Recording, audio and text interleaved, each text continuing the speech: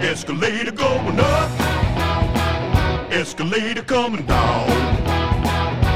Well, if you insist, then I can't resist your escalator pitch. Hello, everyone. Good evening, and welcome to the Escalator Pitch Podcast. Also, good morning, and good night, and good afternoon. Whenever the fuck you're listening. I get a little, interested in movies when they have, space time, when they have to tell time in space. Yeah. What the fuck? You're not always going to test time by years, right? Or human clocks. This always got me, was in The Man of Steel, the remake of, Zack Snyder's Man of Steel. You got Zod, right? He fucking hates Earth. He hates Earth with a passion. Right. He wants to destroy this motherfucker. But then at the part where he's revealing his master plan and he's saying, we've been out in space for 33 years, waiting for 33 years, and hammering home 33 years. Why? Because it's a Jesus metaphor?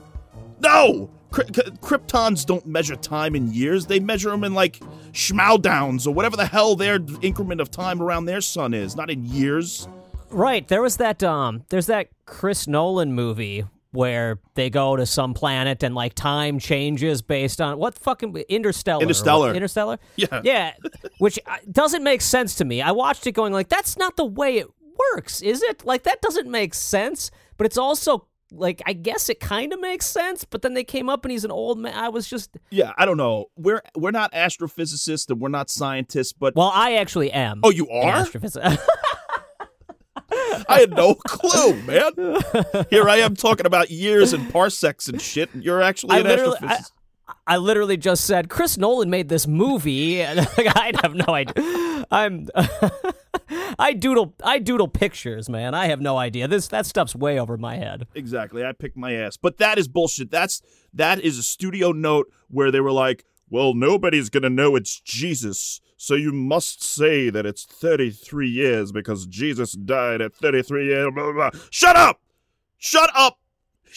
I'm sorry. I'm already yelling. No, I liked it. He's got his head shaking. You guys are missing it. He's into this. He hates the Jesus years thing. I don't think that was a studio. That's a total Zack Snyder move. Is it? Or David Goyer, maybe. Oh, yeah. Or David Goyer. They're both kind of, every once in a while, they just throw in something where they're like, you know what? This moment needs a little bit of Jesus thrown in just for fun. Yeah, I mean, we got to really hammer it home. Another thing before we get going that's been brought to our attention. So there's been a couple of people who have come out and said that there are podcasts that are similar to the concept that you're making your podcast about. And okay, thanks, Jeffrey. Thanks, Jeffrina. Are you also pissed off that there's 1,000 fucking true crime podcasts? Right. Does that irk you? Are you upset about that, Jeffrey? There's a godzillion podcast. You know what we bring that's different? Us, motherfuckers, us! And Mikey the intern. Mikey, get in here. Get in here. Who are the motherfuckers saying this? Everyone. They're talking shit. And look, this is my thing. I want to spread positivity and light and love. So You do?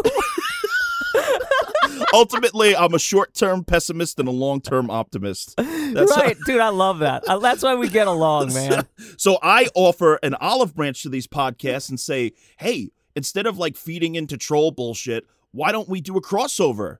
We all obviously love movies, so let's fucking collaborate. Why does it have to be an adversarial thing? 100%. And the other thing is, like you said, there's a million true crime podcasts. There's a million fucking movie review podcasts. Every fucking person has a podcast at this point. What we gain from this is being able to fucking study up on stuff, have some fun, and talk about movies. And I hope you guys want to come along on the ride with us. Exactly. I mean, look, there's a thing called simultaneous creation. It's just a thing that happens in human history. Like a guy in Japan and a guy in Nebraska will come up with a gritty reboot for, say, Hamburger the movie at the exact same time. And that's not like that guy ripped off that guy. No, it's just humans have this thing, a collective unconscious, and we all come up with similar ideas and things happen. That's why you get Armageddon and Deep Impact. Or Volcano and Dante's Peak, or 1,000 lesbian vampire movies in the 1970s. Just leave us alone. Humans are dreamers. They like to dream. We're dreaming here on this podcast. So that's probably why I feel a little upset at the moment, but we'll get over it. And speaking of dreaming, that's the perfect segue into what this episode is. You want to know what we haven't done yet? What? We haven't introduced ourselves. Oh, that's right. Here we are thinking everybody knows who we are. Well, you are? I am Josh Stifter, director of The Good Exorcist, reality guy from Rebel Without a Crew, the series. I'm working on my second feature film, Greywood's Plot, right now. Today I was putting a fucking dick monster head onto a tree person's body. I'm doing fucked up stuff. I'm John Brennan. I've done things with Trome Entertainment. I produced a couple of their movies, and I'm also of the Last Drive-In with Joe Bob Briggs. I wrote the theme song, and I've been on the show, and I drive John McNaughton around. It's crazy. That's who we are. But this week, what are we? You were saying something about dreams. What are we talking about this week? This week, we are talking about one of the greatest franchises in history of movies, in the history of horror, A Nightmare on Elm Street. I was thinking about this today as I was kind of studying up on this. I would go as far as to say it's the most influential and most watched franchise by me. Now, my only argument would be the Alien franchise, which was super inspirational, I love the Alien movies. I watch them far more than anything else, but because of the amount of movies, every year I do a marathon of the Nightmare on Elm Street movies. So I've definitely watched them more times as a full series. I agree. The same thing. Like when I was a kid growing up, I'm a little older than you, so Freddy was just like everywhere. He was just in the collective ether. He was all over the place. I mean, he was on fucking lunchboxes. He was everywhere. But, I started out a little afraid of him, but then I got into it with this movie, The Dream Warriors, when it suddenly became these kids that band together and fought Freddy with their dream powers. And that to me was like, that's not scary anymore, because if you're with your friends and they have these crazy powers to fight this demon, then suddenly it's a little more easy to maneuver through those dreams when Freddy's coming to get you. Right. And so my kid is 6 years old, and I was showing him some of the monsters I'm making for my movie today, and he was like, ah! And he ran off screaming. And I started thinking about the fact that I watched Nightmare on Elm Street, the first one, I think when I was like 3 or 4 years old. Wow. Isn't that fucking insane? That's so insane. That's insane. I went over to the neighbor boy's house, and he had an older brother, and his older brother was like, sit down and watch this with me, and would show us fucking Nightmare on Elm Street, and we'd watch it. We'd play the NES video game and stuff.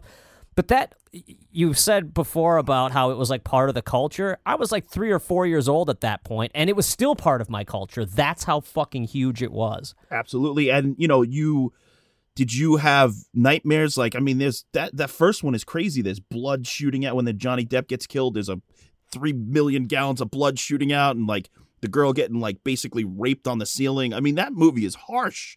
How did you survive? It's really harsh. I had nightmares, and I still, to this day, I have like night terror or sleep paralysis sometimes and night terrors. Oh. And I think part of it comes from seeing these horror movies at a young age. And like, so people who have night terrors, they say everyone sees different things. And, like some people see the tall man or whatever they call a slender man. Some people see like little goblin thing or whatever. I always saw like this old scaly man, and I think that comes from Freddy Krueger. I think Freddy Krueger was so burnt into my mind and was such a part of the zeitgeist at that time that when I started having nightmares as a little kid, I'd had nightmares about Freddy Krueger. You know what's weird is that I've had a couple of sleep paralysis or like, waking dreams when I see something and then I jump up screaming, and it's always an old lady. And the reason why I think is because of Darby O'Gill and the Little People. Have you ever seen this movie? It's yeah. That part with the banshee when they open up the back door and it's like, whoa!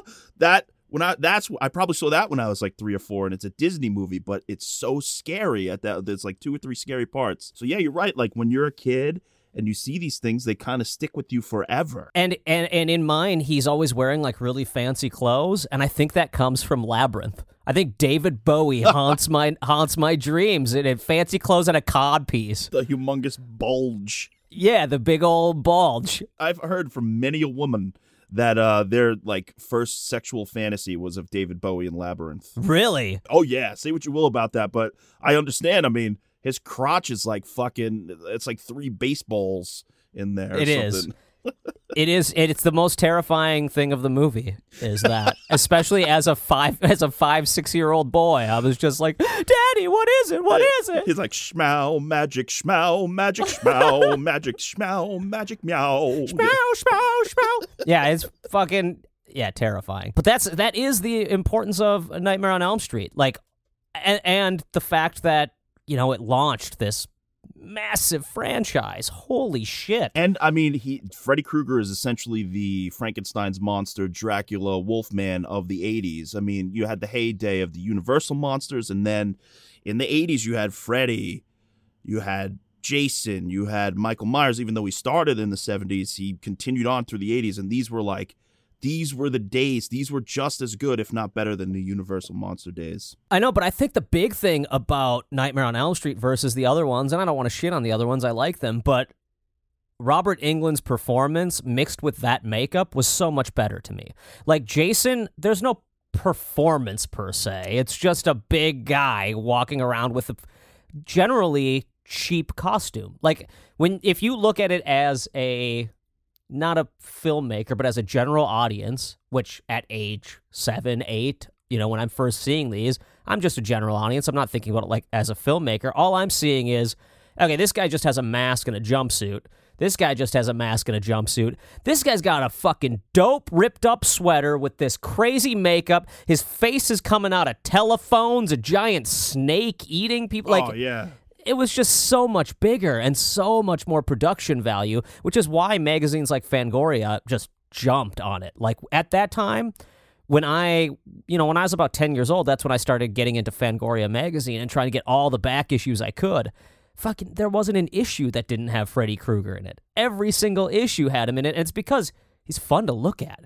He's interesting, he's and funny. Robert Englund is always fun to listen to. He's funny. He's perfect. There was also a 900 number. Call 1-900-909-FRED. Yeah. We'll try to find it's probably on YouTube somewhere. And then also, of course, Will Smith does his Nightmare on My Street. So it became like just this pop culture phenomenon, even beyond the scares. He almost became like the Mickey Mouse of horror, which I love. But this is what we'll start to, I guess, talk about. Is there was an original draft of Nightmare on Elm Street Part 3 that it was called The Dream Warriors. It's by Wes Craven and a gentleman, we got to shout him out because I don't remember exactly what his name is. Right here, Bruce Wagner.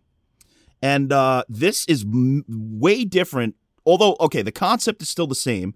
You got the Dream Warriors, you got Nancy and her dad like sort of trying to fight Freddy from the first one, but there's just so many differences in this thing, and I kind of like some of it more than what was in the finished movie, truthfully. Really? Some of it. Not all of it. There's a lot of clunkers. We'll go through. There's some dialogue that was like, holy shit. And there's a particular love scene in here that I think I'll read out loud later with a little Barry White music underneath, just to yes, just to let everybody know that this wasn't a perfect thing. But it also, I read somewhere that it was a first draft. So if they had gone on and continued to hone this script, you never know what it could have become. Yeah, and so I didn't read it verbatim, like word for word. I kind of went through what was in it, what was different, and just skimmed through it. And it felt like a first draft to me. That's instantly what I thought as I was reading it. And I could see how it sort of became what it was. However, looking deeper into it, it is shocking how many versions of the third movie were written or pitched, or how many ideas got thrown out there. There was like 20 other people writing scripts at the same time. Like, there was like 18 scripts, I think, written for the third movie. And some of the people, like John Saxon, wrote his own version. John Saxon wrote his own version. That's crazy to me. Which we'll get into, like, that part of it later. But also, who else? Robert Englund had his own idea for what Part 3 should be. He did, and I actually think the Robert Englund version sounds really interesting. Freddy's Funhouse, or what is that what it's called? Yeah, Freddy's Funhouse. I'll have to look and we'll read exactly here. We'll pitch. We'll promote some of these articles where people covered it, and we'll read exactly what they're all about. But first, let's get into this script, all right? When a script on page 1 has the words placental goo, yes, you know you're in for some shit. You've got a winner. Well, and that's the thing about like early draft scripts that I love is sometimes there's unnecessary verbiage in a fun way. And that's when I was reading this, I very much, or the first part, I was like, oh my God, there's so much interesting language. But this was written by Wes Craven. Yeah, Wes Craven and the other guy I mentioned his name Bruce already. Wagner. Bruce Wagner. I already forgot his name. He called him, like, and everything I read, it said it was his writing partner. Okay. So if you're, I'm just curious because I write with Daniel. Like Daniel and I are kind of writing partners. So it's always interesting to me when something says they have a writing partner because is that just someone helping come up with ideas and Wes Craven's putting down the words, or is Wes Craven coming up with the ideas and Bruce Wagner's putting down the words? It's really that idea of writing a script with someone like that, especially since Wes Craven obviously at this time is such a huge, like he was a master already at that point. And the thing that I think immediately sticks out, and a lot of people commented on online, is that this is a way darker and grittier take than what eventually kind of came out. Well, there's some fucked up lines in here. I mean, they don't say Freddy's a pedophile, but they very heavily allude to the fact that he's a pedophile. I mean, he says shit like to Kincaid, instead of your ass is mine, he says your asshole is mine. Oh, God. And then the way that Kincaid dies is he's like stuck half in the dream world and half in reality in like a wall, and they're trying to pull him out of the dream world. And Kincaid's like, "Oh my God, he's entering me! Oh!" my God! And then the razor glove shoots out of his mouth in reality, and it's just so he basically just like fist fucked him to death from the dream world. That's fucked up. See, that is fucked up. I kind of like that. In fact, in my pitch that we'll talk about later, that's what I want. Like I'm a twisted individual. So the further you can go with it, the better. Now I don't know if they were ready for it in when did Dream Warrior come out? 87. I got it right here. It came out in 87. So maybe people weren't ready for it in 87, although the first one's dark. First one's very dark, and then the second one's so not dark and so like rapey and weird. I and like the second one. It's fun. There's something fun about it. A metaphor. Freddy Krueger as a metaphor for homosexuality. It is. It's such a strange idea, but works for me as well. I honestly, even the worst of them, I still find utterly watchable. Just because of like Robert Englund's performance. Sometimes they're so over the top silly that I can just laugh and have fun watching it. But with 3, it went. 2 was very silly, though. There's like no denying there's some really silly, strange stuff. And then 3 kind of, it finds like a happy medium. That's why I think a lot of people, it's their favorite. It's the one they saw most when they were a kid. You know, at that age, people saw it a lot. And so 3 kind of hits hard. I think if it had gone that dark, I don't know. Do you think it would have had as much of an impact as it did if it had wouldn't have been children wouldn't have been clamoring to be wearing Freddy Krueger's stuff, I don't think. At Halloween. If someone screamed, "He's entering me." Yeah, I like that. Okay, also that you talk about dark, there's the sleepwalking scene, which ended up somewhat in the final product, but in this version, the kid's sleepwalking, and he's much younger. And instead of doing the marionette with the strings and all that stuff, Freddy is walking the kid. So he's holding him under the arms, and then he has his feet, the kid's feet on top of Freddy's feet. And he's my God. So it's like an uncle, how an uncle will walk you around. Like you go to church and you step on your uncle's feet, and it's like, ha, ha, ha, ha, like that, except Freddy. And then the dialogue is the kid's like, "Why me?" And Freddy's like, "Why? Because I like you." And then he drools slime all over the kid's face. I mean, come on. Yeah, that's the thing is like Freddy, in theory, as a writer, it would be hard not to go there. Freddy's a pedophile. Like that's the whole point of Freddy at that time he was an evil pedophile. Pretty much. I mean, I guess you could argue, he only killed the children. Like it's like that's somehow better. True. I guess in the first one they never say anything about that, do they? It's really hard to disconnect mentally from the fact that that's what he's become implied. In my head. It's very implied. I mean, it's just funny that this killer pedophile becomes like this icon of children's wear. Right. And I guess that's the way they got away with it was just by inferring it. If they had gone that far with 3, it never would have been able to become that zeitgeist or it never would have been the Mickey Mouse of horror franchise. We wouldn't be wearing Freddy Krueger gloves. It would be very, very different. This script, it's similar in a lot of ways, but it's a lot different, and I don't think that the story is as clean. This way, we start right out with Nancy, and she's driving, and she has this dream, and then all of a sudden, she's in front of Freddy Krueger's home from when he was a child. It's just very convenient. And like she's on the road looking for her dad who disappeared, who also went to go look for Freddy. And, somehow he's in this insane asylum in that same town.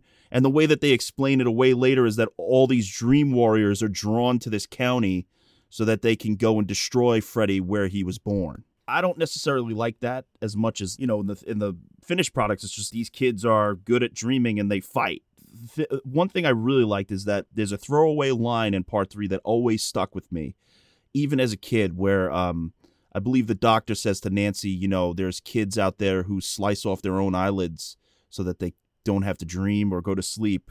And it's just a throwaway line, but it's like so creepy. In this, when you meet the father, you find out that he actually did slice off his own eyelids, and he's wearing bandages on his eyes so that he can't see or sleep or dream. It's bizarre, and it's awesome. See, and I think I read somewhere that there was multiple versions of this movie. It often went back to the same thing, where the original concept for Nightmare on Elm Street came from actual stories of these guys who had come over from somewhere, Africa or something, and were dying in their sleep, so much so that they were keeping coffee under their bed. Like that from the first movie is based on a real event. Oh, wow. And the one dude who was keeping coffee under his bed actually ended up dying in his sleep.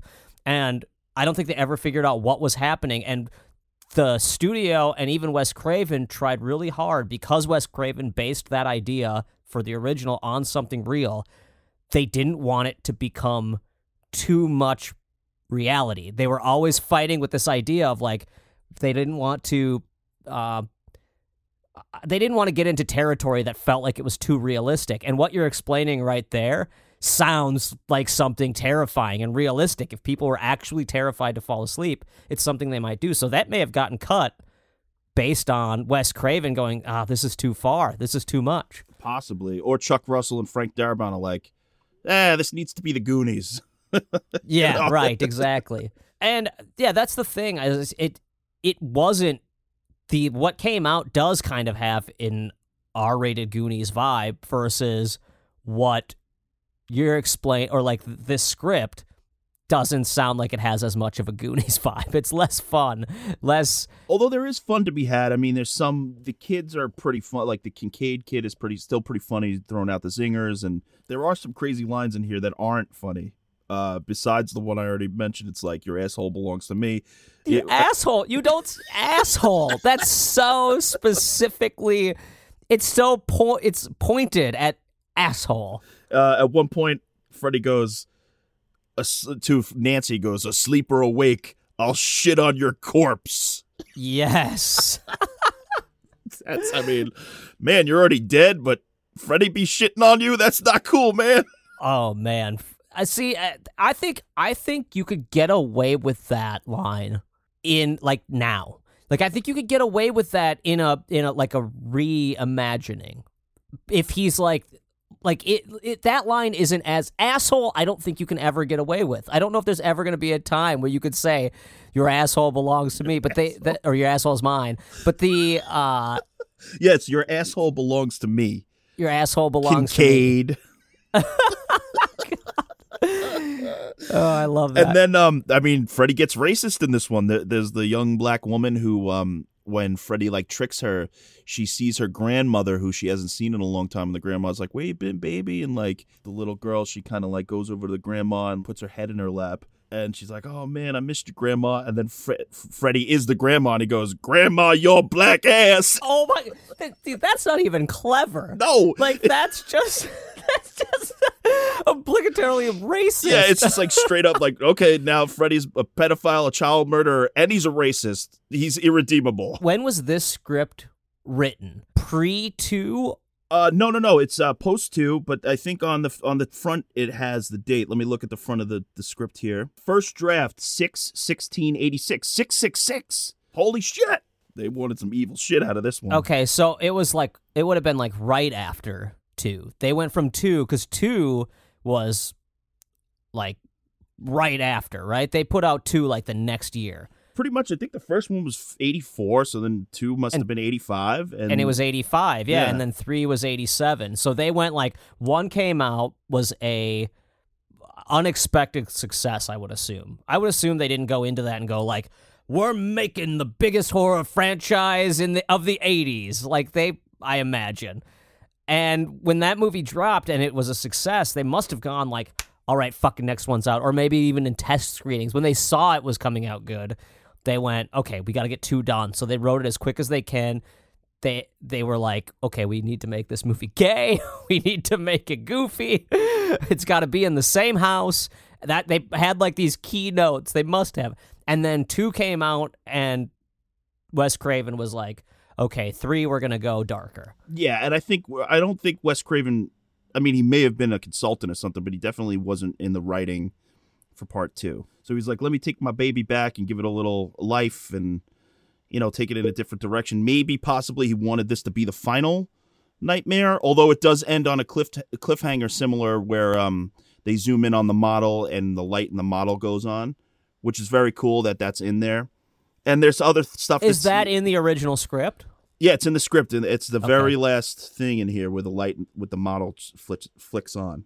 Yeah. So, he was leaving it open, I guess, for future installments. I don't know. I kind of dig what Wes Craven did with New Nightmare as well, where he brought Freddy out of the dreams and the movies and brought him into reality. Where I just really love that he was getting stronger because people were believing in him and stuff like that. Well, there was something very, very like actual boogeyman about him, which I think that's what the Wes Craven movies do. The Wes Craven nightmares do best is he feels like a boogeyman. Even in the 3 that we ended up getting, he is a boogeyman. Like he's really, really getting into their dreams and really, really haunting the dreams, as opposed to 2 and 4 and even 5. They're like, he's in the dreams, but the dreams are kind of inconsequential to the fact that he's just a monster. Whereas 1, 3, and New Nightmare, the dreams are like the key, or the boogeyman element of it is the key. I'm with you where I like a balance of both. I want Freddy to be harsh. I want him to do fucked up shit, because otherwise he's just not scary. When he's sitting on the beach with sunglasses in part 4, all of a sudden it's like, this isn't really that scary. Or what? I do love the part where in part 4 where he stabs the kid in the head and he's a little meatball, and he actually says, "Rick, you little meatball," or something like that. Yeah. I mean, those are so funny. There's a line in here that reflects part 4. I don't think they used it in the original Dream Warriors movie, but it's in part 4 where it's like a hotel situation, and he says you could check in, but you can't check out. But I guess they used that for part 4 where she's in the Roach Motel. The Roach Motel, right? That exactly. scene is amazing. Her fucking arms get ripped backwards, and then all of a sudden these roach legs come out of the holes, and that's cool. I love that. The spectacle of the later movies is what's fun for me to watch. The stories are throwaway. They're generally pretty awful in everything past 3. Up until New Nightmare, I thought New Nightmare is pretty awesome, like twist on the idea. But everything else is pretty ridiculous, but the fun of them becomes the spectacle of it. Until you get to what is the not last one? What is it called? The Final Nightmare? Final Nightmare. Freddy's Dead. The Final Nightmare. Yeah, oh my God, that's a masterpiece of awful. It's one of the worst movies ever, and I always get excited when it's time to watch that one every year. And Alice Cooper is Freddy's dad. Yeah, and he doesn't he at one point fly around on a broomstick like the Wicked Witch? I haven't watched that one in maybe 20 years. I'll have to revisit it. Oh, you don't, but you do. It's terrible. It's terrible, but it had been a while since I had revisited it. I remember in Inagata Davida, that's in there, where he's like, all of a sudden this psychedelic things come out of the TV, and that's Inagata the Schmow Town, baby. So before moving on to the other ideas, I just want to read real quick this love scene because it is something else, okay? So I'm going to do this. We're going to play a little sexy music in the background, and I'm going to put on my Barry White voice, baby, and we're going to do this. Interior, Neil's bedroom day. Neil and Nancy are in bed making love. Nancy is crying softly as Neil makes love to her. They seem to come at once. They lie there for a few moments, then Neil says, "Do you always cry like that?" Nancy says, "When it's wonderful." What? When it's wonderful. When it's wonderful. And then Neil says, "You're a pretty complicated girl." She watches out of the corner of her eye. Nancy says, "Is that a euphemism for crazy?" And then Neil says, "I like him crazy. Good practice for me." And then Nancy says, "Neil, have you ever thought of suicide?" This is very reminiscent of the night that my son was conceived. Oh God! I mean, that's some pretty bad shit, right? That is some pretty strange jumping around. She's crying. They come together, then she's crying because but she's happy crying. I guess it's happy crying. But she's also thinking about suicide. But yeah, then she turns and is like, "Have you ever thought about fucking offing yourself?" I mean, I'm so happy right now, but I mean, I guess maybe it's related to the context of the rest of it, but that's a pretty bad scene. There's one word there that really jumps to me, though. He says they appear to orgasm together. She did not come. Yeah. Or maybe he didn't come. That's an unnecessary... Oh, he did. I saw his face. I could picture his face. Baby. Oh my God, imagine whoever was going to direct that movie. That's their big note, is like, the orgasm needs to be fucking really Go real. Big. Go big. I want you to go big. And you don't do anything because you're only appearing. Like, just make this face, like, Yeah. And then just hold on, because we're going to get to you talking about suicide in 10 because seconds. Really inside, what you're motivated by right now is suicide. It is weird. Like, I wonder, like, to me, that's the kind of stuff that feels first draft. Like, there's the beats of what needs to be in that scene, but it's just sped through. It's like, God, I got 15 minutes and the kids are in the background screaming. I got to write this out quick and I'll come back to it later. And then never came back to it. I mean, I'm glad it exists for our amusement. It's romantic. I'll give them that. Is it? Is it, though? She's crying. Like, if I'm ever with a woman and she starts crying. She's crying. Especially in this what Me the fuck's Too. wrong? Yeah. We're in the Me Too age. If somebody's crying, we're fucked, you know? I just like that. Yeah, and the dude finishes. She's crying, and the dude's like, "I'm just going to keep going." He doesn't ask until after he's done. He's getting his sweatpants back on, and he's like, "So you were crying, huh?" And then he calls her crazy. I like him crazy. Can you imagine if my wife was like, honey, do you think I'm crazy? And I'm like, I like him crazy, baby. I'd be done for. It'd be a divorce that quick. You'd be a single man living in the streets. This podcast would be a figment of my imagination. Oh, shit, man. That's thank you, Wes Craven and Bruce Wagner. Thank you. A perfect scene. A flawlessly written, flawlessly crafted scene that I can't wait to steal from my next movie. Oh, yo, you should. You should do that. Well, can you get sued? I mean, you would probably get sued. You think so? You think that if I had a scene where a chick, what if I just change a couple of the words and he's like, do you think I'm nuts? I like 'em nuts, baby. Yeah, I like 'em nutty. Nutty like a fruitcake. Something. Now, talking about nuts, let me nut in your eye while you think about suicide.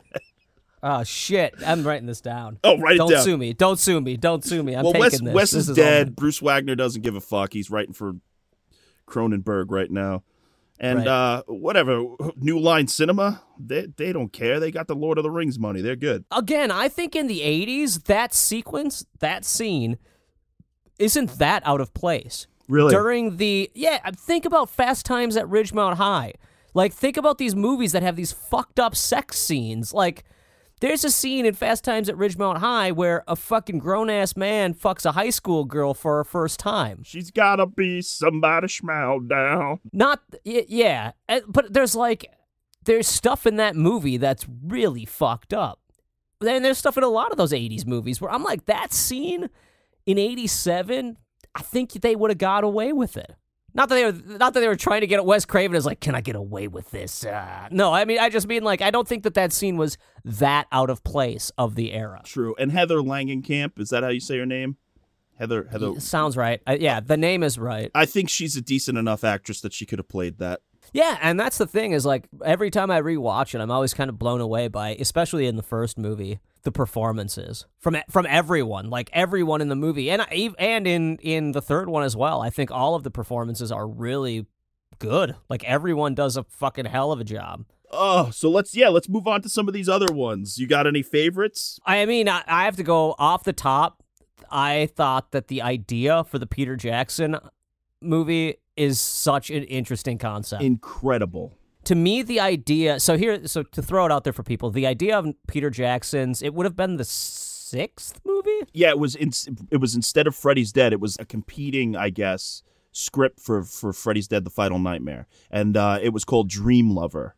Dream Lover, which is a terrible name, I think. I think Dream Lover is terrible. They could have used the Bobby Darin song, come on. The word lover in any title is just, it's like instantly creepy. Lover. Like, I don't want it. Dream Lover is even worse. But, like, the idea is, I guess the reason why it's called Dream Lover is because it's these kids, like Freddy Krueger at this point, in reality, Freddy Krueger had become the fucking Mickey Mouse of horror films. Yep. He had been he was on fucking covers of magazines. You couldn't walk into a movie rental house without seeing a fucking Freddy Krueger poster up on the wall, if not 5. There was the TV show.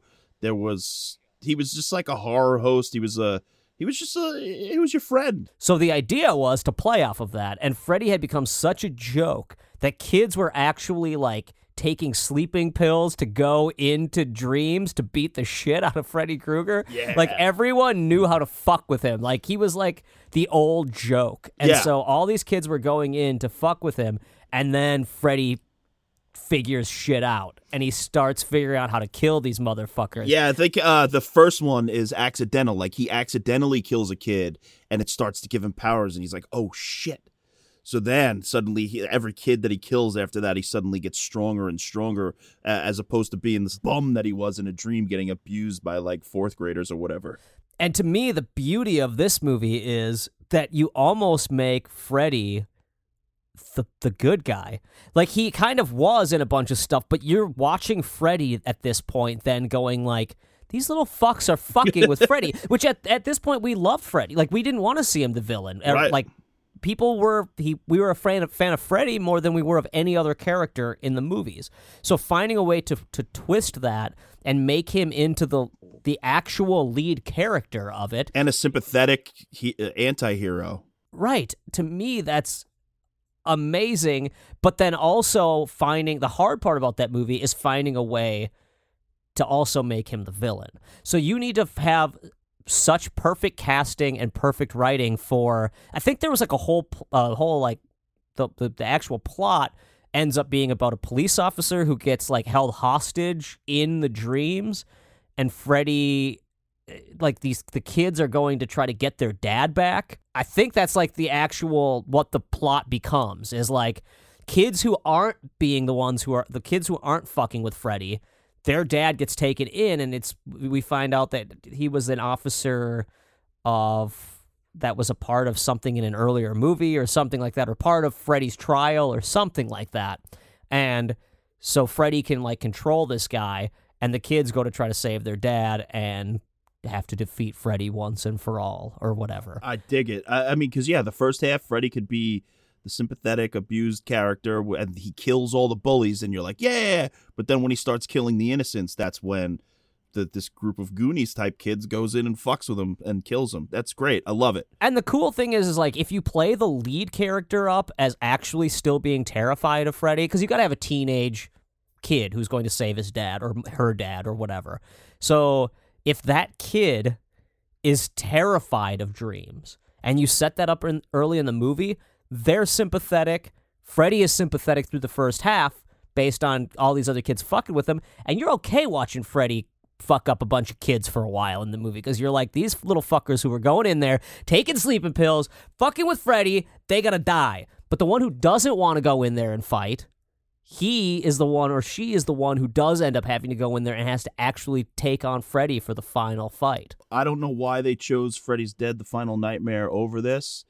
You can't really find the Dream Lover script online, but the one good thing that came out of that whole situation is that essentially his involvement with Peter Jackson's involvement with this Freddy franchise at New Line led to him getting Lord of the Rings. Bob Shea has come out and said that. Bob Shea, he was this founder of New Line Cinema, and said essentially a script for the Nightmare on Elm Street remake helped them choose Peter Jackson as the one who was going to shepherd Lord of the Rings. What, did you find any that you really liked? Well, there's a few. There's one that I thought that was interesting. It was a Freddy versus Jason concept, is that like Freddy has a cult of worshipers called Fredheads, and they all wear Christmas sweaters, and they burn themselves, and they're trying to resurrect, Freddy, and that's just a great idea. But then somehow Jason gets into the mix, and there's all this weird shit. That to me is such a cool concept. A cult that worships Freddy trying to resurrect him. Why can't we get that movie? What the fuck is wrong with that? There's a bunch more. I mean, there's like you said, Freddy's Funhouse. That was one that Freddy Krueger himself, Robert Englund, came up with. Yeah, so I'm trying to remember exactly what the plot of that one was supposed to be. Yeah, I don't really remember. There's so many. Well, we're going to have to do like a follow-up, because there's seriously like 40 different things as far as Nightmare on Elm Street. I mean, like we said, John Saxon, he did one where it's like a prequel to Freddy Krueger, when he's killing the kids. But it turns out the twist of it is that Freddy is actually innocent, and it was Charles Manson and his gang killing the kids. Which for me, like, that was the disappointment, the biggest disappointment of anything from the remake or reimagining or whatever, was the fact that they set it up like Freddy was innocent in the trailers and in everything. They made it seem like this movie was going to be the Freddy is innocent one. And then it just became the same fucking movie again. Like, they just did the same thing, but without Robert Englund's amazing performance, without a lot of the fun, and with some really fucking awful visual effects and terrible acting. So what the movie basically missed the mark on every front. But the biggest to me was the fact that I thought it was going to be a different take. It was going to be Freddy's getting revenge on the parents that fucking killed him over nothing. And that idea of getting revenge, I'm trying to think when that one came out, but I'm pretty sure I didn't see it till way later. And I think I saw it when my wife was pregnant. And I remember being like, wow, what a fucked up way to get revenge, killing people's kids. That's so awesome. So to me, that's the movie I wanted to see. I wanted to see the reimagining being him fucking with the parents that killed him for being a pedophile murderer, even though he wasn't. He was just a sweet voodoo-loving guy or whatever kind of witchcraft he's into. And when they killed him, he was like, fuck this, I'm killing all of your kids and you're going to watch me do it. This is a major surprise. There's a prequel that was very close to being made called Nightmare on Elm Street First Kills. And it was about, the same thing we're talking about, the prequel of, when Freddy was killing people, the kids, this and that. And then It's about how he went on trial and all the sleazy lawyers that were starting to try to get him off. And the man that was behind this and who was supposed to direct it is named John McNaughton. And John McNaughton, as we both know, is the guy who did one of the greatest horror movies of all time, Henry, Portrait of a Serial Killer. Yes, yes. I know I mispronounced a serial killer. I'm like fucking Tom Brokaw over here, serial killer. Henry, Portrait of a Serial Killer. But it's you've got a little bit of a you got a little bit of Sean Connery mixed with Buffalo Bill. Henry, Portrait of a Serial Killer. But that movie, Henry, Portrait of a Serial Killer, is so incredible. And it's like some of the greatest performances in horror history. So dark, so underground, so good. And then it doesn't end happily. No spoilers, but we're not going to say exactly how it ends, but it doesn't end well. And we landed a interview with the man himself, Mr. John McNaughton. Woo! Are you kidding me? Are you fucking kidding me? I'm not kidding. He agreed to talk to us a little bit about his career and to give us a little insight into First Kills, and then we could come back and sort of like delve into that ourselves. And then I think you have a pitch. I do. I have a pitch. Yeah. You have a pitch. I have a pitch. And then we also, amazing, we got a few pitches online that we could read out and promote. So let's do it. Let's go to Mr. John McNaughton right now. Hell yeah. Hello, everybody. We have a very special guest with us today on the Escalator Pitch Podcast. A true genius in cinema, in my opinion. The director of Henry, Portrait of a Serial Killer and Wild Things and many other great projects, Mr. John McNaughton. John McNaughton, thank you for showing up on the show. You're quite welcome. Working in independent cinema and working in the Hollywood system, you've done both of those things. So Henry, Portrait of a Serial Killer to me is one of the greatest independent films of all time. And then you also did a star-studded cast with Wild Things and also Mad Dog and Glory, which is an underrated film. So can you give a little bit of advice to aspiring filmmakers? Do you think that they should start out in independent cinema? Do you think they should go straight for Hollywood? What's your take on that? Well, I think circumstances and destiny will lead you to where you're going. And if you think you can make that choice ahead of time, you're probably wrong. So my advice is make any film you can. Chances are you're not going to start on a studio film unless you've worked within the studio system doing other things, in which case you may, get bumped over.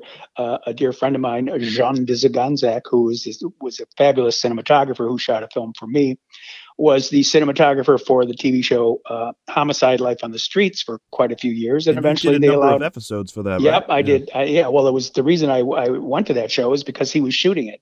I mean, he is in my opinion, that one of the, if not the best, one of the three best handheld cinematographers in the world. And when I found out he was doing that show, I said, okay, I'll do an episode. But he stuck it out doing cinematography. He was a brilliant cinematographer, but he eventually did get to direct, and now he's like, a major league top tier episodic director, and has been for quite a few years. So, with it, that's the studio system of television.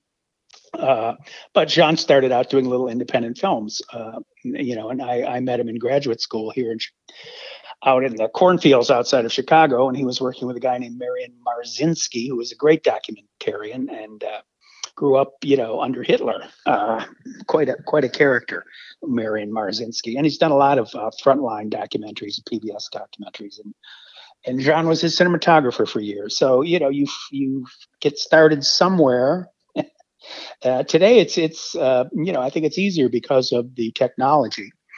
You can have your editing on your laptop. You don't have to buy film. You can buy a digital card, and everything's a lot less expensive and easier to come by. So in terms of technology, in terms of expense, I think it's a lot easier for young filmmakers today to make films.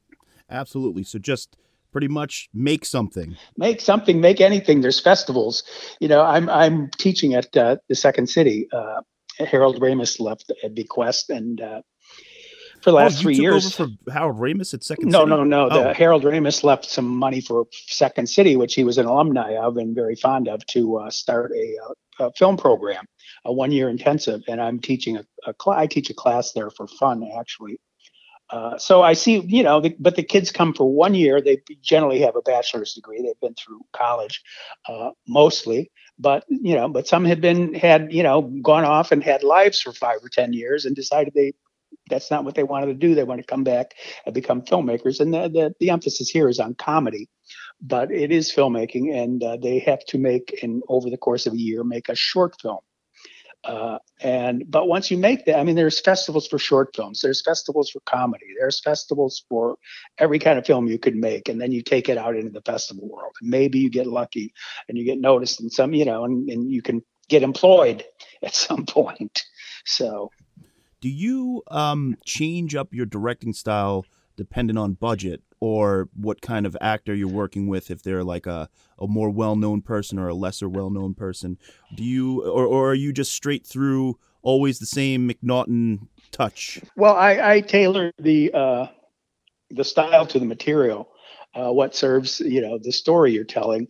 But of course there are differences, I mean, we made Henry for $111,000. And fortunate, but in those days, nobody was in a union. And so there was no restrictions on how long we could work or, how, what travails we could put the poor crew, which was like, between 3 and 5 people on any given day. And so we shot 28 days straight with no days off. And one day we shot 26 hours. Whoa. But, you're young and you do what you have to do to get it done. So you work you work in one sense. And everyone always said to me, if you had more money for Henry, what would you have done? Would you have changed anything? I said I would have paid people more, but I wouldn't have changed That's very nice the style. of you. Yeah, I wouldn't have changed the style we worked in. Our lack of funds in many ways kept us disciplined, and we had to be, think creatively always, rather than just throw money at problems. And so that was that film. But then, a film like Wild Things, we had more than enough money, and that was great. It's great. Oh, I need 2 techno cranes today. Fine, no problem. Oh, amazing. And we were going to shoot 5 cameras today. Okay, so 5 camera crews. Line them up. So each has its advantages. The great thing about Henry was, the late Waleed Ali, who was their 2 Ali brothers were my financial benefactors, and they had a video distribution company, so they distributed the film. But when I eventually gave him the script, he never read it, and I called him because I needed a go ahead and a check. And I said, Waleed, have you read the script yet? And his exact words to me were, "No, John, but I'm sure it's fine." And so I just assumed, there was nobody over my shoulder. That was the group of people making the film, doing the best they could possibly do. None of us were very experienced, but we were certainly enthusiastic and hopefully gifted. And, we made it to our own lights. I mean, there was no compromise on that film. And eventually there could have been, when the MPAA got a hold of it, had they asked for cuts, I'm sure the Ali brothers would have made the cuts to get a more favorable rating and, a chance to make more money. But the MPAA was so mortified by the film. I had the conversation with the lady. She said, I said, well, what do you want us to cut? Because I didn't want to cut anything. It was already 83 minutes. And she said, Mr. McNaughton, after watching this film, we've decided there's nothing to cut. There's nothing you can do to this film to change the rating. We object to the overall moral tone. And so I mean, it was bad news for the Ali brothers and financially, but I was completely happy with the decision because that film has never had one frame change from the day we made it, from the day we turned in the final cut. And so that's great. When you get $30 million, you're not going to you're going to have people offering their opinions, quite a few of them. Oh, sure. And you have to listen to whom you have to listen to and pick your battles. But for Wild Things, I want to thank you, first of all, for one of the greatest sapphic love scenes in the history of cinema. And also, on the flip side of that, you included, or the studio allowed you to include a snapshot of Kevin Bacon's penis. So that was very that fair was an of accident. You. Oh, it was an accident. That was an accident. Yep. Wow. That's quite an accident. I remember when that movie came out, that was a big deal. And so with that movie, that's a very mainstream movie with a lot of strong sexual content. Did you run up against any, adversaries at the studio or anything like that who wanted to tame it? No, that was, we shot the script. They were, Peter Guber was the executive in charge. We made it for his company, Mandalay, but Mandalay was funded by Sony. We never, and the MPAA, everyone, we kind of knew we were pushing it right up to the edge. Totally. But we didn't cross it. That, as I say, that the scene with Kevin Bacon, which Full Frontal was, we shot, I don't know, I think 5 or 6 takes. And as he stepped out of the shower, Matt threw him the towel, and the towel was always intended to cover him. And 5 of the 6 takes it did. One take, the timing was off, and it didn't cover him, and he was exposed. So that was an outtake as far as any of us were concerned. Wow. Until I went in the cutting room, and I've worked with the same editor for years, Elena Magadini. She did From Henry through most of the films I've done. She eventually won the Emmy for the pilot of Dexter. But so we walked into the cutting room, and she showed the scene, and there's take 6, which is the one we weren't supposed to use, or whatever take it was. And he was fully exposed, full frontal nude. And Elena, what's you're not. And she just put her foot down. She goes, "You got this movie, and there's all these nude women, and there's all this sex, and when it comes time for that, we have something to look at. You guys better." We just went, okay. Let's see how Kevin feels. And Steve Jones called Kevin Bacon and said, "Well, Kevin, he goes, how do I look?" And he goes, "You look fine." He goes, "No problem." So that's how that happened. Wow, that's very that's an amazing story. I mean, for a star of that magnitude at that time to do something like that, it pushed so many boundaries in my opinion. And I think that's what you need to do in this day and age, is push boundaries in that kind of way. And you're a trailblazer. I went to art school, not film school, as I always tell people. And all the great artists, that I admired, they were always pushing. They were always transgressive. They were always, whatever you said you can't do, wild horses could not keep them from doing it. Sure. There's a line in the sand. Let's cross it.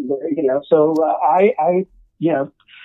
that's one reason I like the horror genre, because you're more or less allowed to be transgressive in the horror. It's expected, but you get into romantic comedy, it's hard to be transgressive. This is the truth. But in Wild Things, which was basically a thriller, and people call it neo-noir, to me it's a crime thriller, certainly with noir influences, because I love film noir, but not trying to, necessarily homage. It's just trying to make a good crime thriller and to be transgressive. You push it a little further. Now, you were involved with a project called First Kills, which was a Nightmare on Elm Street prequel at one point. Am I correct?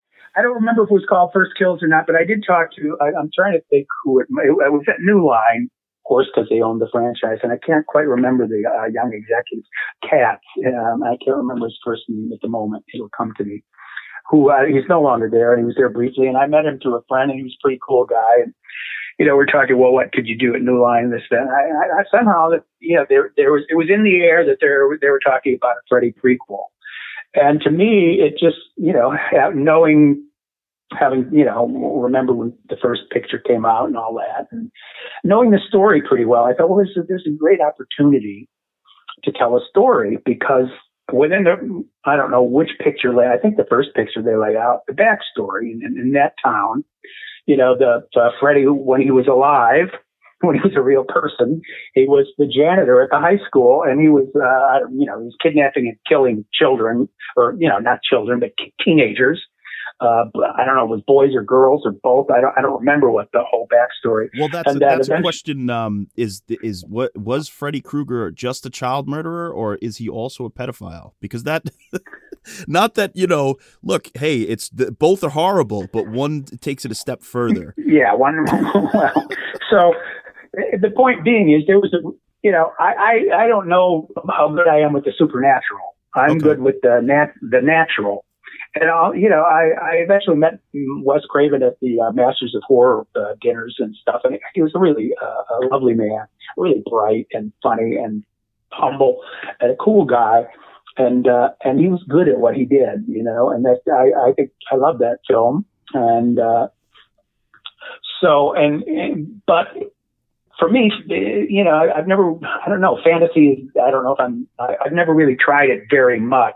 And I don't know, but I'm good at realism, I think.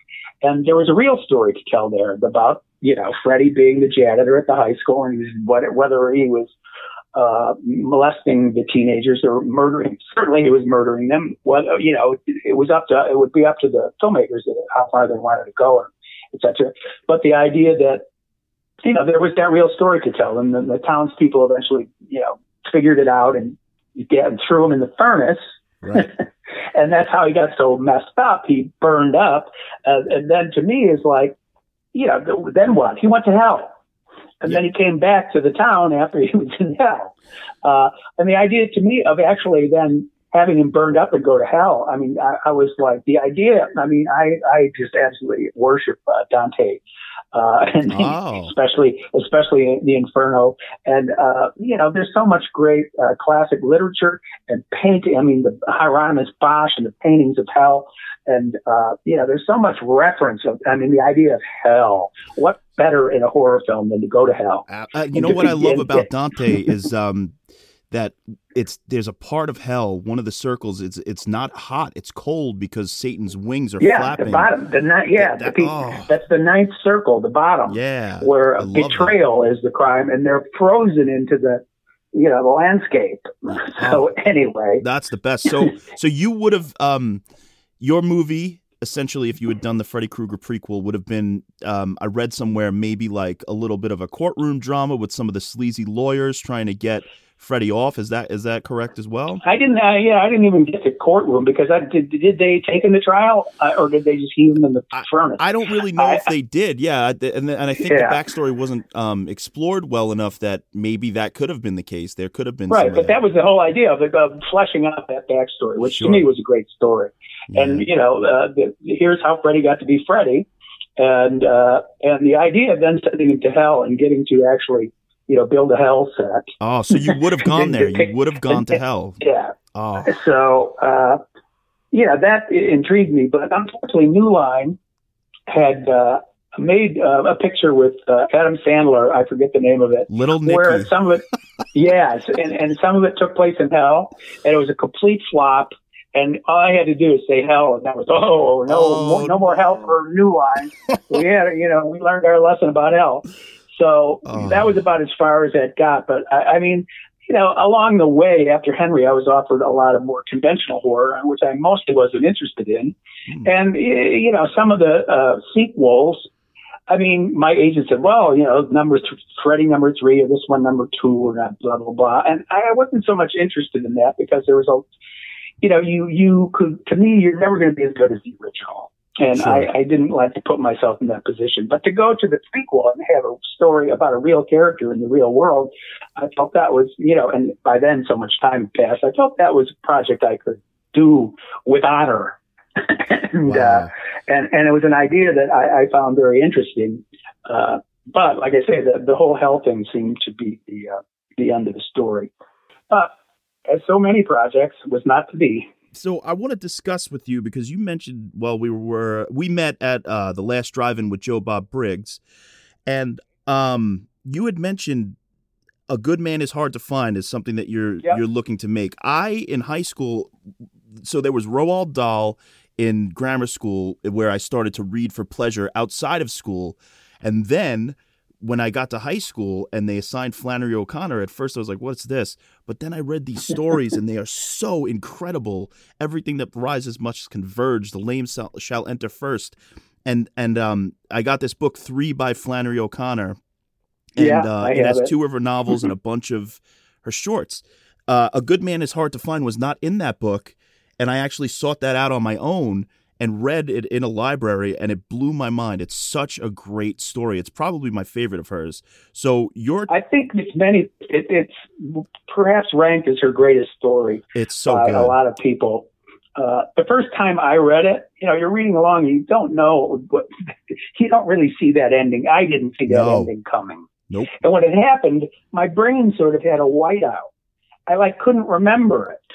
Wow. It was so extreme and so shocking. I had to go back and read it. What happened? I just like a flare went off in my brain and whited everything out, burned it all out.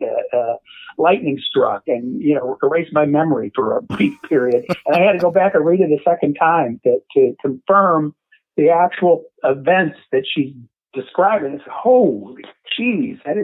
Man, that's a dark story. Absolutely. So now are you actively seeking funding? Do you have funding to make this? Well, what we do have, here's what we have. We have a screenplay. Mm-hmm. The producer, a guy named Ed Richardson, out of Atlanta, who built a studio down there, obtained the rights got the rights from the estate. He's a Georgian, and she was a Georgian, and it's not easy to get the rights to her stuff. The estate is very covetous, but he managed to make a deal and get the rights to that story. This story is only 17 pages long. Right. 17 pages does not a screenplay make. You're going to be thinking around 100, and I think the screenplay we have is about 106 pages. So that means you have to invent. The writer's going to have to invent, 85 pages or so. Sure. And being that she's one of the greatest writers of short fiction, she only wrote 2 novels, I think, 2 or 3. Right. But mostly she's known for her short stories, and perhaps, Kurt Vonnegut said she was the greatest short story writer of the post-war era. So who's that good to flesh out what she's done? Well, it just so happened. Did you ever see Wise Blood? Yes. Okay. And that's based on her work. Her book. Yeah. Yeah, that's from her book, Wise Blood. That was directed by the great John Huston, and et cetera, et cetera. It's a great little film. But it was written by a guy named Benedict Fitzgerald. And Ed Richardson got Benedict Fitzgerald to write the screenplay for A Good Man Is Hard to Find.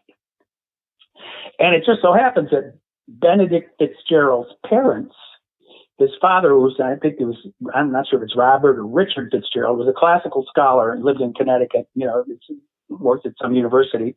And when Flannery O'Connor got out of the writers program in Iowa, the Iowa's Writers Workshop, she was originally from Milledgeville, Georgia, but she went to the Iowa Writers Workshop and studied. And then somehow Robert Fitzgerald and his wife mentored her, sponsored her, and she moved to Connecticut and lived in their house while she was establishing her career before she got ill. And Benedict Fitzgerald was their son, and when he was a little boy, she used to babysit him. Oh, wow.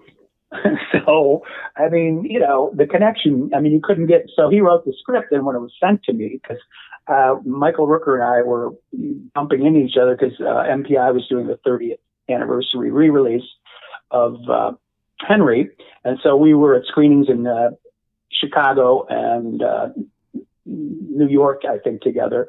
And he had been doing Walking Dead in Georgia, and he met Ed Richardson, the producer, somehow. And Ed Richardson, gave him the script, and Michael Rooker knew the story and responded to play the misfit. And then when we were hanging out at the Henry events, he asked me if I knew the story. I said, yeah. He says, well, I've got, I'm attached to play the misfit. Are you interested in directing? I said, absolutely.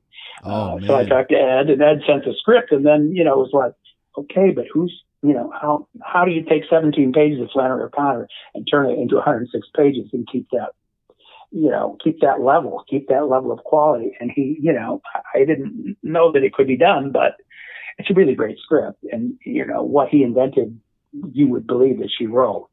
Amazing. So it's pretty great stuff. So I'm attached as director. We have the screenplay, the rights to the original story, the Benedict Fitzgerald screenplay, and Michael Rooker attached to play the misfit. We had meetings. At in Los Angeles. We had meetings at Netflix, and we basically are in the position of having to find a woman to play the grandmother of considerable stature, because it's a really dark piece of material and everybody's a little afraid of it.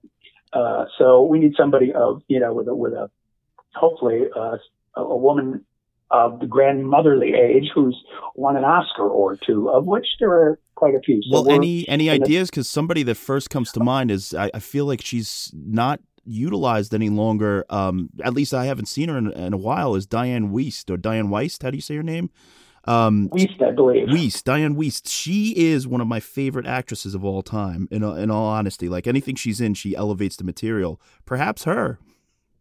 Well, we're shopping at the moment. Sure. And of course, I mean, it's always you can always get good people, but the studio always wants somebody else. Right. So it's just that process that you have to go through, and that's the process we're going through right now.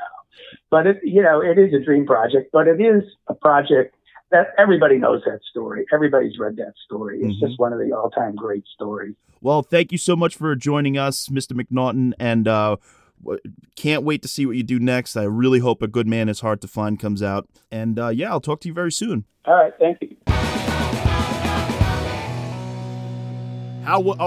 Mr. McNaughton, thank you so much. What a legend.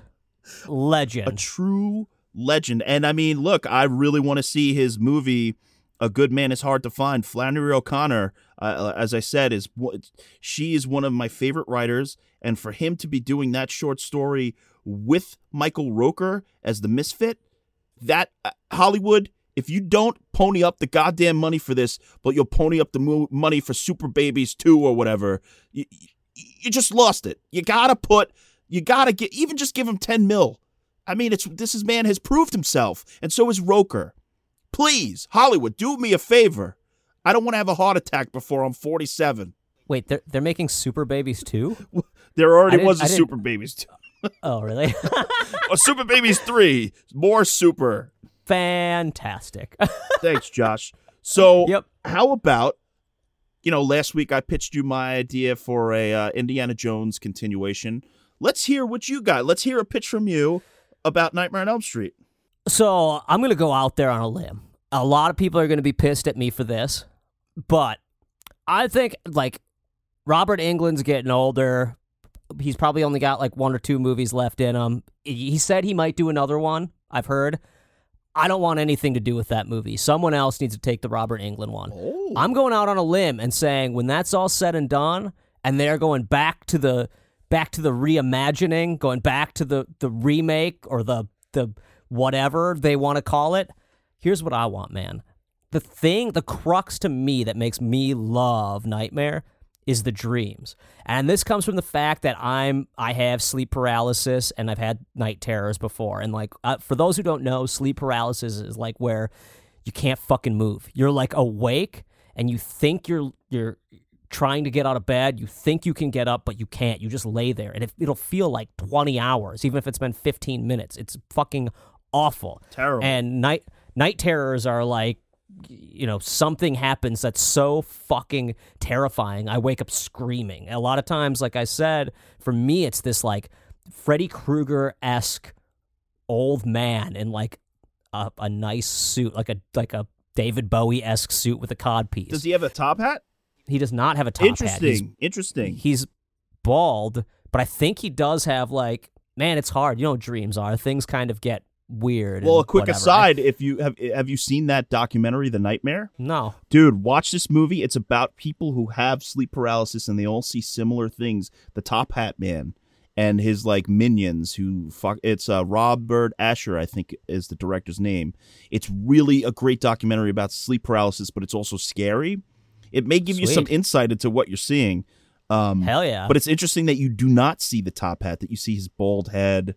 Wow. No, and I think he's got what do you call that? He's got the crown of hair, the hair just around. Bald fuck syndrome?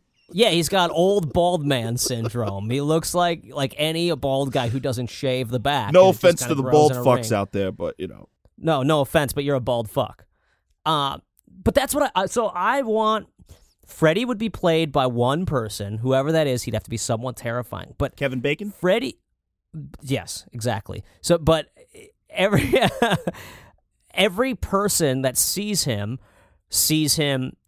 completely different. Not not just different in like this time he's a snake or this time he's this goofy thing. There's that one scene in 3 where Freddy starts out as like a nurse and then turns into Freddy.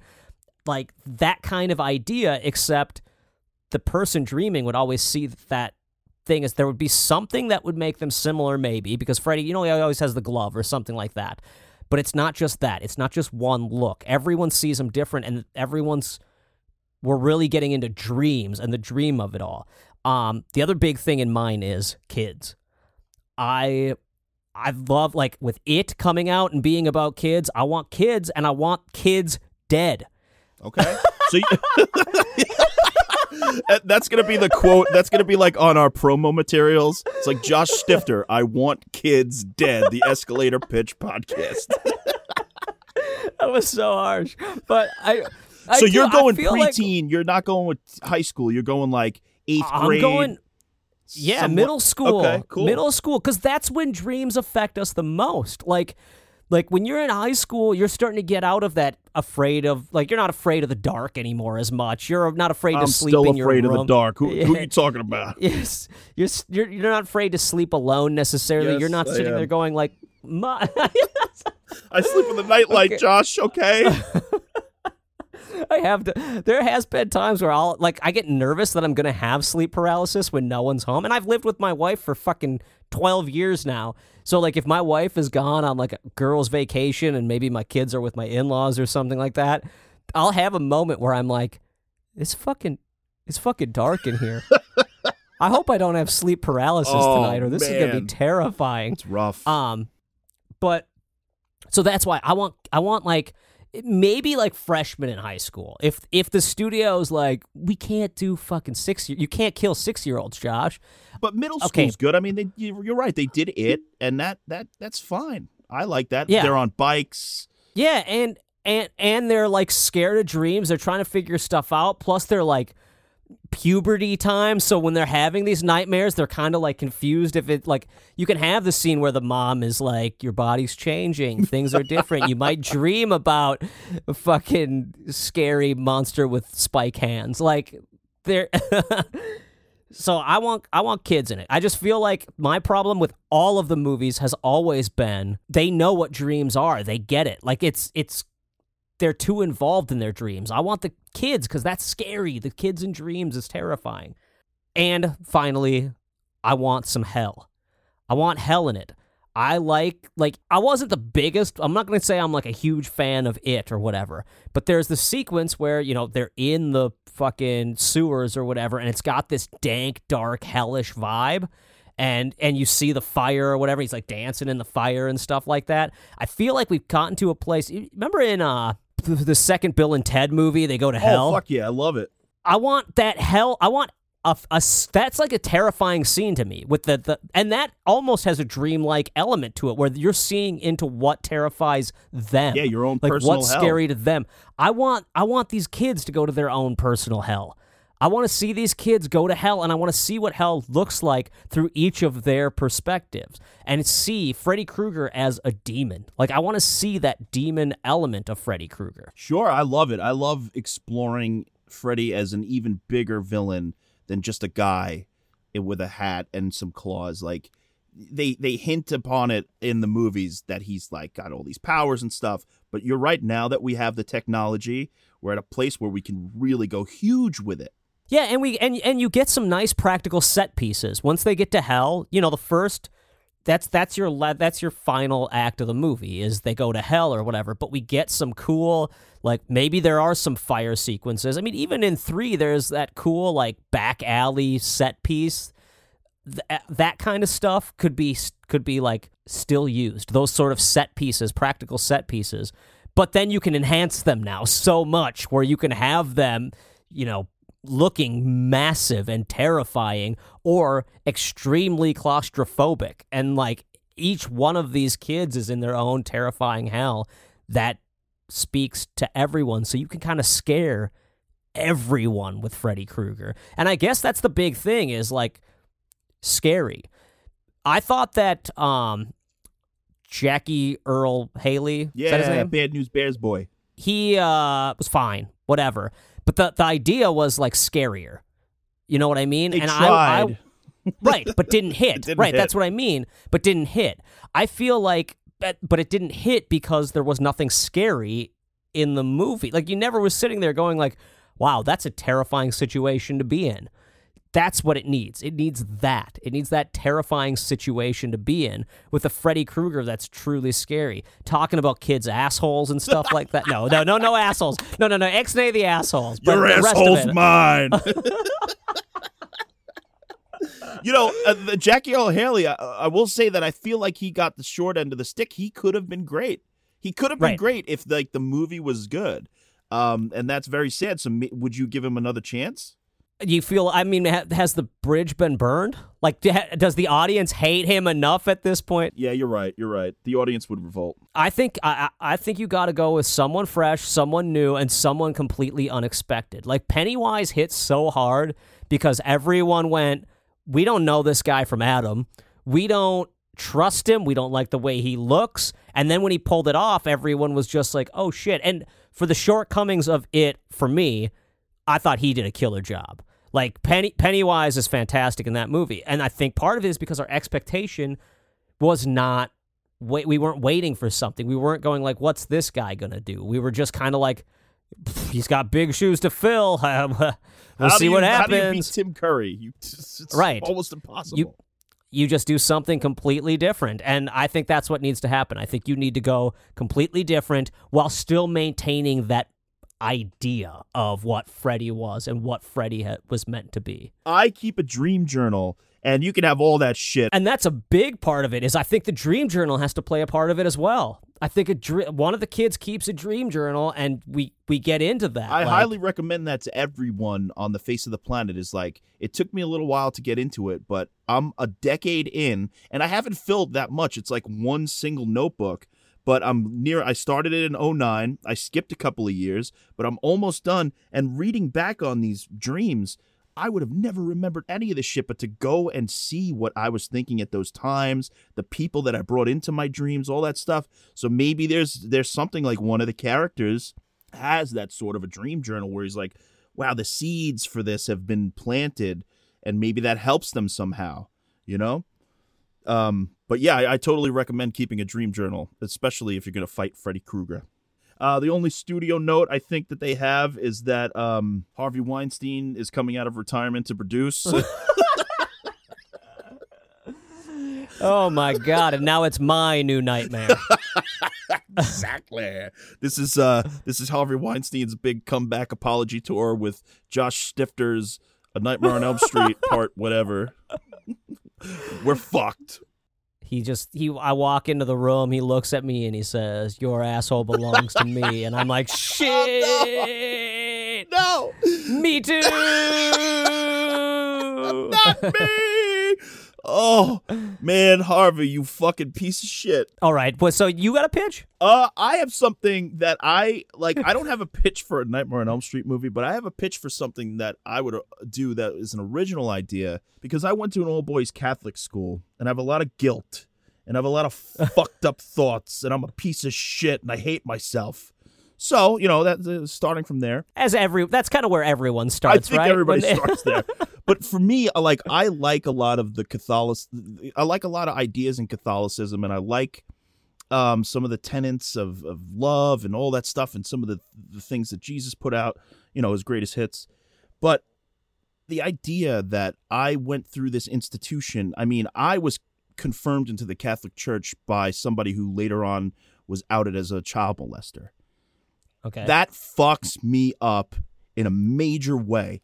So even if I was, say, still religious or believed in every single thing that the Catholic Church taught, isn't that null and void? Like, don't I have to go back and redo that? Like, it just fucking, I don't know. It throws me for a loop because they hide pedophiles. Pedophiles get away. Just so much filthy things happen. And then, even if you go into history about all the fucking shitty things that the Catholic Church used to do, like the Inquisition, there's so much there. It's almost all based on evil things. There's so much evil. There's so much evil, but while there's also so much good. I mean, I've met Catholic priests who I know, and I don't know, but I know that I know that my instinct tells me that these are good people and they do not mean people harm, you know? So my idea would be based in like a Catholic, all boys Catholic school. And it starts out in like, I don't know, the 50s or the 60s. And the valedictorian is giving this great speech. Everybody loves this guy, whatever. And the structure's not really there yet. I'll figure it out. But it flash forwards a couple of years. And one of the priests is in a gay bar, like a leather daddy bar from this Catholic school. And he sees... You had me at leather daddy. Leather daddy! And he sees the valedictorian is in there having a great time with his friends, dressed as a leather daddy has and whatever. And the valedictorian recognizes Father, let's say, Jeffrey. Father Jeffrey, oh my, what are you doing here? Like, and then so Father Jeffrey, knowing that he's been outed as a closeted homosexual, runs back to the all boys Catholic school and gathers up his fellow brothers and fathers and says, I was doing some undercover work. I found out that Mikey there, who was our valedictorian a few years ago, is sinning in the homosexual community, and we must do something to stop it because it will come out and ruin the reputation of our school. And this is, mind you, just the first 10 minutes of the movie. So they get him, they kidnap him and bring him to the Catholic school, and they start to like torture him and try to beat the gay out of him. And it doesn't end well. They end up burying him in like the new wing of the school where you ever read that story, The Cask of Amontillado by Edgar Allan Poe? Edgar. Well, Edgar. Edgar Allan Poe. And so they bury him in a wall and just leave him there to die in his leather daddy outfit. And all the fathers and brothers and all that forget about it. Fast forward to modern day, right? And there's this new crop of kids that we introduce, and it doesn't matter that some of them are homosexuals. It doesn't matter that some of them are drug addicts. In fact, the richer you are and the more fucked up you are, the less that the brothers and fathers care because their daddies and mommies are donating money to the school. Yeah, paying a shitload to the school. Yeah. You know? So, but what happens is somehow, like, the school is being renovated, and one of the only elder priests left is Father Jeffrey. He's like the president of the school, you know? And he's still a piece of shit, but, you know, we know he's a piece of shit, but the kids sort of like him because they've been there forever. And when they're remodeling the school, somehow our group of heroes stumbles upon the remains of this young man, and he gets resurrected. I don't know exactly how. We'll figure that out later. But he is now what we call the Demon Daddy. Demon Daddy. Demon Daddy. So basically, he's like Freddy Krueger meets Pinhead, and he's like, I was exiled to hell by the priests and the brothers of this school, and I've learned all the secrets, and I will have my revenge. But first, since you resurrected me, I will give you all one wish. And so all these youngsters, you know, they take their wish for this or that, but it turns out at the end, Demon Daddy gets full-blown free and starts to just murder every last motherfucker in sight. So he's doing wishes too. Yeah, he's doing wishes. Well, okay, or maybe it's not wishes, but something like that where he can, like, maybe they're all bullied kids and he's like, I'll go fuck those kids up for you, and then you need to give me permission to free me so I can have free reign to go get my revenge. Okay, so he's got a little bit of like genie, the like leprechaun. A little bit of Aladdin, a little bit of leprechaun. Like he's granting wishes. He's got the genie thing where he's like, I'll do these things for you, and then you'll set me free. You have to set me free. Yeah, he's bound to these kids because they're the ones who. Was the leprechaun that way? Did the leprechaun want to be set free? Actually, no, probably not. The leprechaun wanted his gold. But I thought in like real leprechaun lore that he would grant you wishes if you... I think he grants wishes, but I don't know if it's for freedom. I think it's like to give him back his gold. Right. Okay, so it's more genie-ish. It's more genie. I grant you guys 3 wishes, and then I get to go free. And then when he's set free, he's just like, oh, you fuckers done fucked up. You fucked up, you bitch. And but the thing is, like, it's mayhem. I mean, he pretty much destroys the entire school, the entire surrounding town, and these kids are like, holy fuck, we let the Demon Daddy out, we gotta fucking fight him. And it turns out that the last time that the Catholic Church was actually truly blessed was back in the day, way back in the day, like, I don't know, the fucking 800s or something. And then those weapons in the 800s were blessed by truly blessed Catholic priests, and there's a museum in town that holds some of these weapons, so the kids have to go get those weapons, and that's how they fight the Demon Daddy, with like these ancient swords and fucking axes and shit like that. And that's basically what I have. I mean, I'll fill in the blanks with some backstory or exposition or whatever, but I think that there's something there. I definitely think there's something there. See, to me, the thing I really like is I feel like it hits. I see where you're coming with this pitch from Nightmare on Elm Street, because it's basically taking Freddy Krueger, giving him the backstory, but it also gives him something that almost makes him like a good guy off the bat, where you're like, this guy's doing good stuff, okay. And then when hell breaks loose, I'm imagining hell like thoroughly like he's fucking slaughtering. Oh, he's like, killing everybody. He doesn't even care. And the thing is, like, we have to remember that Father Jeffrey is such a slimy piece of shit that he's able to like maneuver his way out of these situations and allow his students and his faculty to be fucking completely brutally murdered, and so that he can get away and live. You know, he's the ultimate bad piece of shit. But you got to murder him. Oh, right? In the end, he's dead. He's going to hell. Oh, I want to. He's going to hell and getting, Freddy is going to go, your ass belongs to me.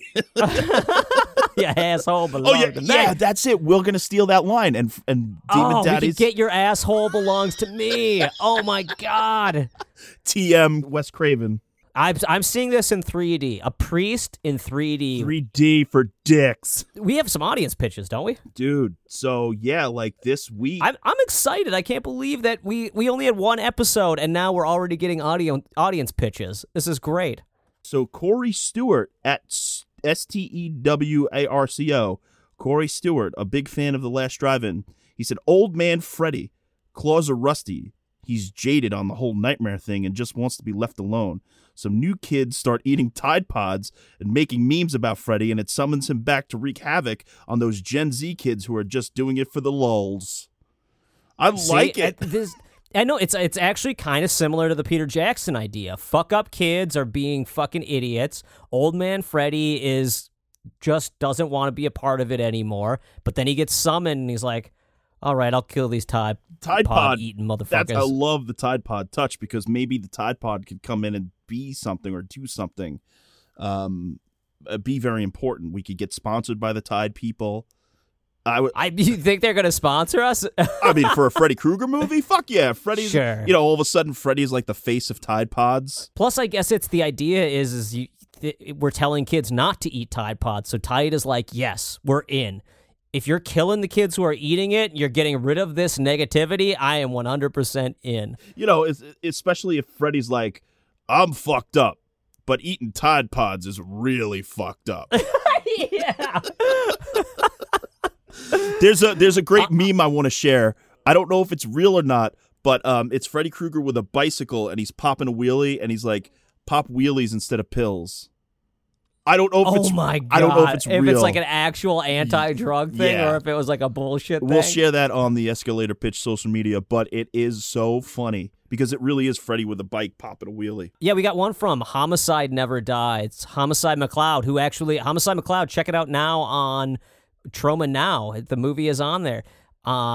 You could play up the God is Dead idea with Wes Craven being gone. It could be a real world take on he was keeping Freddy at bay, and now the creator is gone. Freddy returns stronger than ever, and nothing can stop him.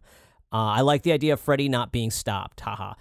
Dude, this is like, to me, that's like a new Nightmare idea, but taken to the next level. To the next level. The creator was keeping him at bay. I love that idea. I love it. Where it was like, it's been going on so long, and Wes Craven has done so much with it because it's truly a part of Wes Craven. Like, Wes Craven, this is a real thing. Wes Craven didn't even write anything. He's just taking from what Freddy Krueger's kind of doing, or like doing in his dreams maybe. Like, Freddy Krueger has been trying to get out through Wes Craven, and then with Wes Craven dying, bam.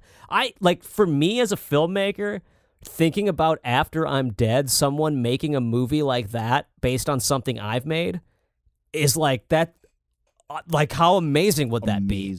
Amazing. I think that's a great idea. I love that idea so much. These are great already. I mean, I hope these keep coming in because I think these are better than whatever I came up with. All right, so we got one from Jimmy Adamson, who's a great fan and worker of Troma. He was the production coordinator on Shakespeare's Shitstorm, and he also was a writer for the special without Brett Davis. At Adamson_Jimmy. He says, the fight moves from the streets to the sheets when Freddy begins picking off young social justice activists. At some point, Freddy says, stay woke, y'all. This definitely will be in the trailer or on the poster. That is the best tagline of all time. That's like a real pitch. Like, I just mumble on about a fucking, what about dreams? Maybe we put dreams. This dude's got a legit pitch. It's 2 sentences. It's clean. He's got a fucking hilarious hook. I mean, come on. The trailer's almost done. See, that is some good writing. That is just all around fantastic writing. We will have Jimmy on the podcast at some point. That dude has a great mind. He came up with some Friday the 13th sequels that we'll explore and just pick his mind in general. So thank you, Jimmy. I got one from Tony Mills that says, Freddy was actually Edward Scissorhands before he got burned. I like the aesthetic of Tim Burton grafted onto the Freddy.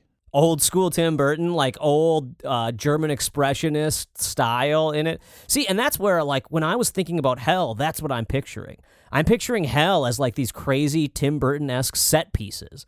I love that. I love, like, cool set pieces like that. And it's something that's it's kind of gone the way of the dodo recently. You don't see you see everything's just fucking CGI that looks like real life. I want something that looks cool with like gargoyles in hell and stuff like that. All right, so please continue to send these in to us at Escalator Pitch on Twitter and Instagram and Facebook, and then escalatorpitchpodcast@gmail.com.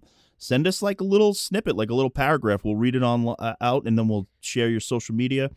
And this really helps us because it lets us know we got to step up our pitch game. Yeah, totally. I know. Reading these. Oh, I got one more from Chuck Hauk. He's a Patreon subscriber, a great dude. He basically, I'm not going to read the whole thing, but he basically says he wants Spawn versus Freddy. I would watch that, but I need a Spawn movie on its own first that works before I can say go all in on Spawn versus Freddy. Totally. I think we need to give Spawn his day in court without, John Leguizamo as a clown. That if you want to hear if you want to see the opposite of what I'm picturing Hell to look like, go watch that Spawn movie. All right, so this has been a beautiful episode. Did you see any of the Nightmare on Elm Streets in the theater? Freddy versus Jason I saw in the theater. That's the only one I saw, but I saw all of them. I mean, you remember going into the movie rental house or like your local Blockbuster, or I went to like a mom and pop movie rental place. It had like a name of a place that already existed, like a Hollywood Video or something like that, but it was just owned by some people in town. And they had every poster. They were obviously horror fans. It was like every Nightmare and Friday the 13th poster was up. And I saw them all like immediately. Like my parents didn't want me to rent them, but there was no stopping me. Like I would take out the VHS from inside fucking Care Bear, I would take the case from Care Bears and put a fucking Nightmare on Elm Street movie in there and bring it home. Brilliant. Oh my God. I grew up on all of them. Like those were my jam. Hell yeah.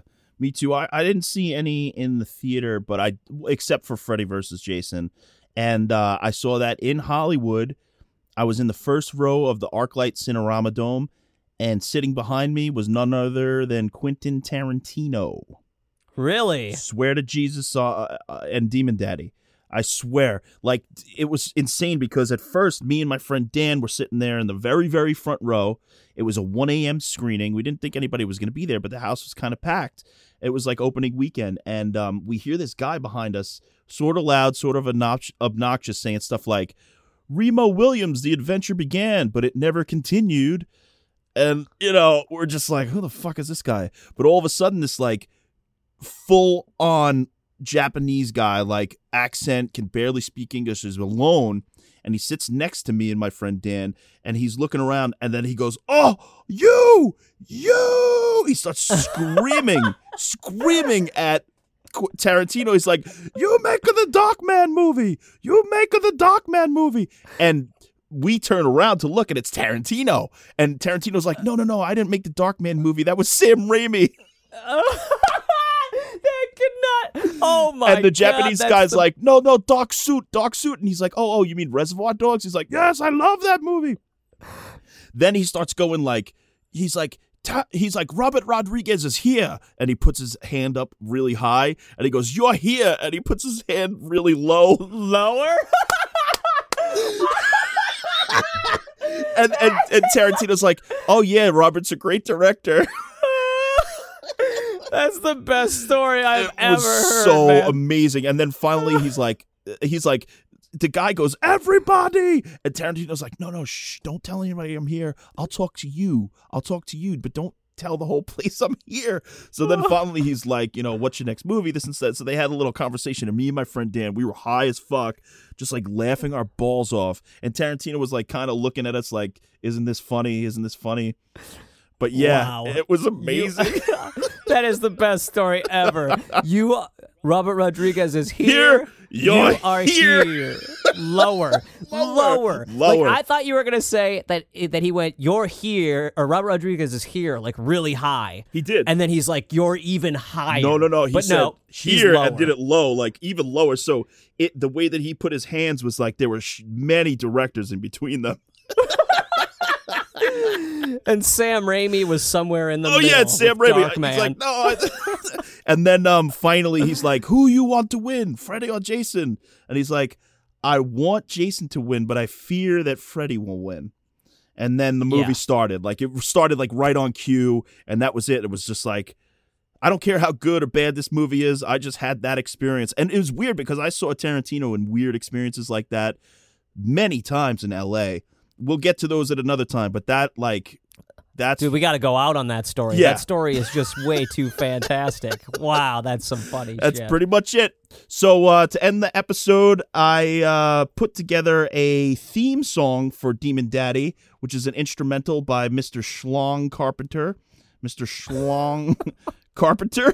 So we're going to go out on the Demon Daddy theme from Schlong Carpenter. And again, Josh, thank you so much for doing this with me. I would not have done this unless you were so cool on your own podcast. And to dude, I love it. Yeah, man. I look forward to this every week now. It's like this is my favorite part of the week is when we can sit down, bullshit about movies, read some scripts, and do some pitches. Absolutely, and we'll keep doing this thing. I think our new goal is to keep doing this podcast until somebody actually gets paid for a fucking pitch. And it doesn't matter if it's me or Josh.